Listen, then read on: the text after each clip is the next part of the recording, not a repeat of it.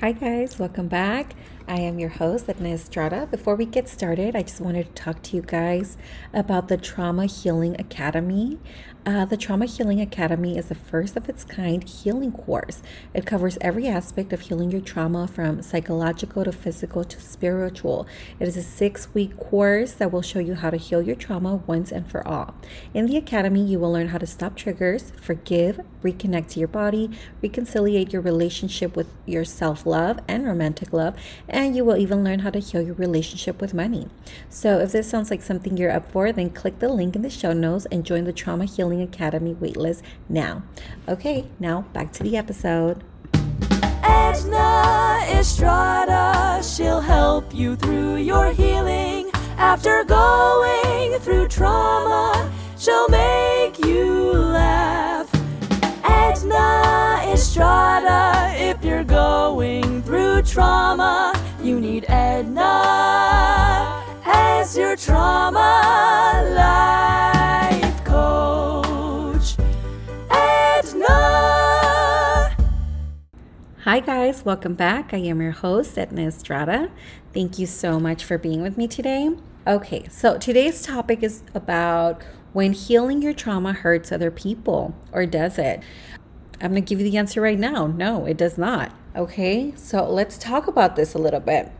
The reason why I'm bringing this topic up today is because I realize that if we're going to be going further into healing trauma, one of the first things you have to know is that it is safe for you to heal and that you're not going to hurt anyone. And let me share my story real quick before I get going, because I want you to understand that I understand where you're coming from. So for me, when my mom brought me from Mexico, I'm in the US right now. When my mom brought me here, I was 5 years old and I didn't know her. I thought my grandmother was my mom. So she basically kidnapped me, brought me here, and she goes, "I'm your mom and this is your dad, my stepdad." So I thought, I don't know what my 5-year-old brain thought, but it was a scary time to say the least. And when he started molesting me, I was very young. I want to say I was about 6, but those memories are very, very foggy. The earliest, most vivid memory is probably from when I was 9. But even then, I've always had that fear that if I told her, I was going to lose her, because I had no freaking idea where my grandma was. So it was a little bit of Stockholm syndrome-ish, where I was like, why? Didn't love my mom, but I was scared to lose her. And also, she was so emotionally unintelligent. She was like that person that would get pissed and would start hitting and start yelling, and I was scared she was gonna kill him. And then it only got worse as more time went by, because then I had my sister and my brother, my little sister and my little brother, and I was scared that they were going to be left without a dad. I was scared we were going to be left without money, because money was always a huge problem at our house. And I just kind of took on that whole burden of everything. And I didn't want to talk about it. And it followed me, because even when I got married, my husband had no idea this had happened to me, because I didn't know how he was going to react. I was like, okay, well, this man loves me. He's going to kill him for sure. But I'll tell you what I know. Okay. So that's my story of how I kept quiet about things. Oh, and also I was asked to stay quiet. Even when I did tell my mom about what happened, and when I told my grandmas, they're like, don't talk about this. People are going to think you're fucking crazy. Don't talk about this. Shame, shame, shame all around. What are people going to think? What are his sisters going to think? His siblings? When I found out about my husband's affair, nobody wanted me to talk about it. Well, not nobody. Thank God I had met better friends by then, but people that really mattered to me, some of the people that really mattered to me in my life were like, do not talk about this. Do not talk about this. And I think I understand where they're coming from, because in some ways I do get, not letting your dirty laundry, as they say, out in public, and you don't want to be that person in Facebook that's always announcing their fights or whatever, and then you just go and make up with the person and people are kind of judging you. Even so, you have the right to do that if that's what you do and if that's your thing, right? But that's my point. My point is that a lot of the times we stay quiet because we feel we're going to hurt someone, or we don't want to heal. We don't want to go and leave our bad situation or move to the new city or make new friends because, God forbid, we piss somebody off, or God forbid, we piss off the person that hurt us in the first place. It's insane. It's insane. And now that I look back, I cannot believe, I just can't believe I held on to so many things for so long.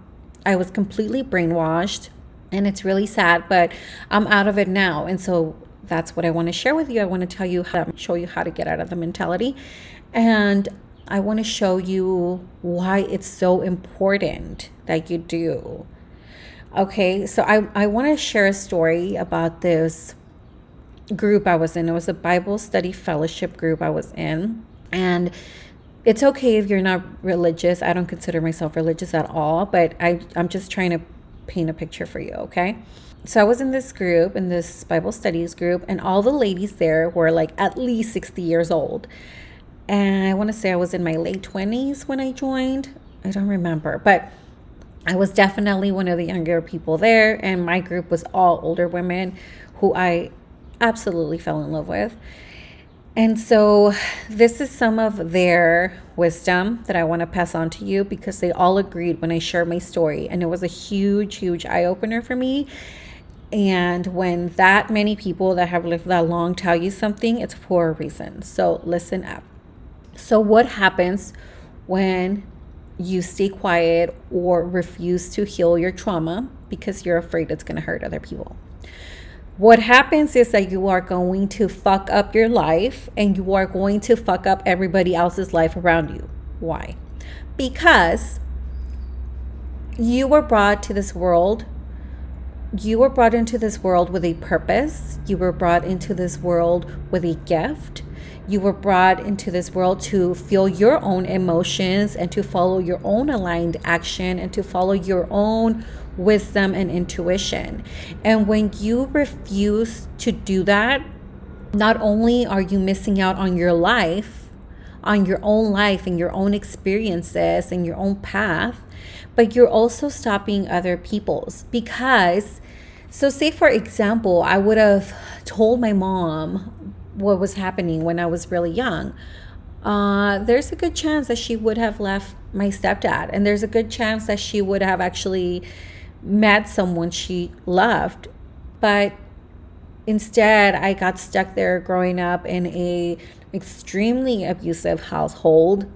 And you know, thank God, I do believe everything happens for a reason, or at the end everything works out, and we do have free will, so things can change at any moment. And I do believe in God, and I think he ends up working out cleaning up all our mistakes and making them work for the better good. But you know, God knows that I'm always fucking up. So anyway, when you stay quiet about things and when you refuse to fix things your own way, you're almost like stopping the natural flow of things. So let me use myself as an example again, okay? So when I finally decided to leave my house, my mom threw the biggest fucking fit. Like, she lost her damn mind. So this is the woman that was like beating me up, mentally abusing me, financially abusing me. And I wanted to leave so many times, even after I turned 18. I think I lived there till I was 23. I wanted to leave so many times, but then what would happen would be like she would hit me or she would do whatever, and then she would go into my room and say, you know, I'm so sorry. I love you. I don't know what I would do without you. I do this for your own good. Whatever, typical narcissistic behavior. But I would believe it. I didn't know any better. So I believed it, and I stayed and I stayed and I stayed. And our lives were just terrible. So what happened, fast forward, when I finally had had enough and I left, she had no choice but to figure it out. So first she threw a fit. She badmouthed me to like everybody she could. She talked so much shit about me. She said that I was ungrateful. Nobody knew what was like happening. And I didn't want to talk about it. So I was just painted as this rebellious, awful freaking horrible, ungrateful daughter. But then what happened was that she was forced to figure it out. She had to figure it out financially. She had to figure out how to handle her own things on her own. And then I didn't talk to her for a while. And then I came back into her life.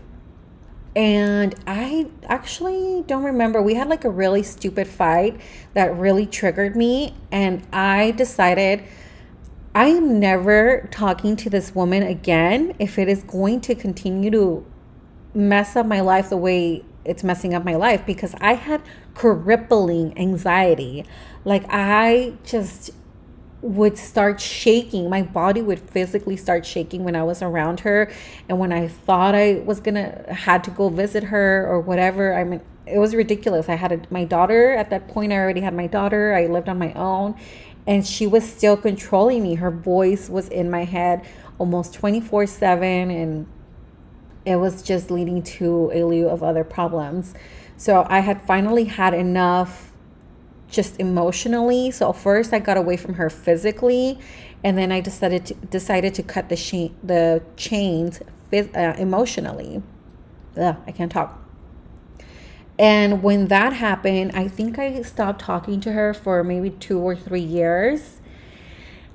And when that happened, though, she was forced to push herself even further, because then I had my son, and the one thing she always wanted was grandchildren. And so I think she had to take a very, very, very deep look inside herself. And then everything changed. Like everything changed. I'm telling you. My mom won't even raise her voice at me. When we started talking again, like I went as far as yelling at her, which is a big no-no in my culture and just the way I am in general. I don't talk like that. I don't raise my voice at anyone. I don't I do cuss. I curse, but I would never curse at my mom or anyone in my family, really. By that time, I didn't curse at her, but I did yell. I was like, just stop. Just freaking stop. I'm done. Like, I'm done. And so till this day, she will not raise her voice at me. She's so nice. It doesn't matter what I say or do. She just kind of takes it. Like, she just is so afraid to lose me and to lose that like family unit. And I think she realized she didn't want to like die alone, or she wanted to release some of her own trauma, because she was just modeling behavior that was taught to her by my grandma, whom I love. But she had a difficult life herself, and she passed it on to her kids, and then my mom was trying to pass it on to me, but I was the chain breaker. I was the one that broke the cycle. And so things changed. But had I just accepted that for myself, and had I thought I had to keep protecting my mom and I had to keep being submissive, I would have been in the same freaking place. And I would have passed that on to my daughter. So, and my daughter, she's amazing. That girl, nobody messes with that girl. She's very clear with boundaries. And I want to say it has something to do with the way I've been raising her, which, I've been very intentional about, because I do not want to repeat cycles. I'm sure there's things that I'm still missing that she's going to have to heal, but I think this was a huge, huge step forward for my generation and my ancestors, right? So my point is, sometimes when you decide to live your truest life and just not care what anyone has to say, anyone's opinions, including your mother's, your husband's, and that doesn't mean you have to be mean. It just means like, I want to go this way, just back off. I want to go this way. You're going that way. That's fine. I respect that. Respect me. Sometimes that's enough to break generational trauma. Sometimes that's enough to break up a bad marriage. Sometimes that's enough to heal a marriage. Because a lot of times that's another thing in my marriage where I thought like I had to do everything and be everything for this man. And it didn't matter. At the end, it didn't matter. That's not the answer. But I was raised to believe, be submissive, kind of like do that. And it didn't matter. I got cheated on. So I should have followed my path. And now that I'm following my path, it doesn't matter to me what a man does or doesn't do, because I'm happy regardless. And if that person wants to be in my life, then that person needs to get it together. Does that make sense? So everything just falls in line a lot better when you are able to live your own life. Because when you're able to live your own life, you're going to be happier, and you're going to make people around you happier. You're going to make better choices, and people around you are going to want to make better choices. Okay. And what's going to happen if you keep going against your own instincts and your own decisions to heal is that you're going to get bitter, you're going to get resentful, and you're going to pass that on to other people that you probably love, and they're going to feed off that energy and give it right back to you. And then you guys are going to get stuck in this like awful cycle. So the best thing you can do to heal yourself is just do whatever you think you have to do to heal yourself. So if your soul is telling you, I need to leave this job, you need to do it, because that's a big one actually with my clients. I really want to share this actually real quick, because this one always blows my mind. The work thing. People will stay in the most toxic environments for money. And every time without fail, every person I've talked to, so they stay because usually they have huge responsibilities, right? There's bills to pay, mouths to feed, and there's a huge fear of leaving a job because it's security, quote unquote. But what happens every time, they end up trusting themselves and saying, nope, I'm not going to do this. I'm not going to work in this place that's just draining my soul. They always 100% of the time, in my experience, find either a better job or start a successful business where they end up in a much better financially secure place than when they were forcing themselves to stay in a bad place out of fear of hurting other people. So anyway, that always blows my mind. And that's a great example of what happens when you just follow your own alignment, your own aligned action, your own intuition. Whenever you follow your own path, you cannot go wrong. You cannot go wrong. Even if you think even if something happens when you're like, oh shit, this didn't turn out the way I thought it was going to turn out. Anything that feels like a setback, it always still ends up working out. But that's still a lot better than you staying in the same place where you are, which is just suffering and being miserable and continuing cycles. It's still a much better place to fall and to grow than to stay in that fearful, awful place, just mummifying your soul. Do you get it? So, okay. I'm going to end it here. It's just something to think about. I really hope you guys get something from this episode, because this is a very important topic and a very important part of healing. Okay, so with that, have a beautiful day. I love you guys so much. Thank you for stopping by. Bye. Edna Estrada, if you're going through trauma, you need Edna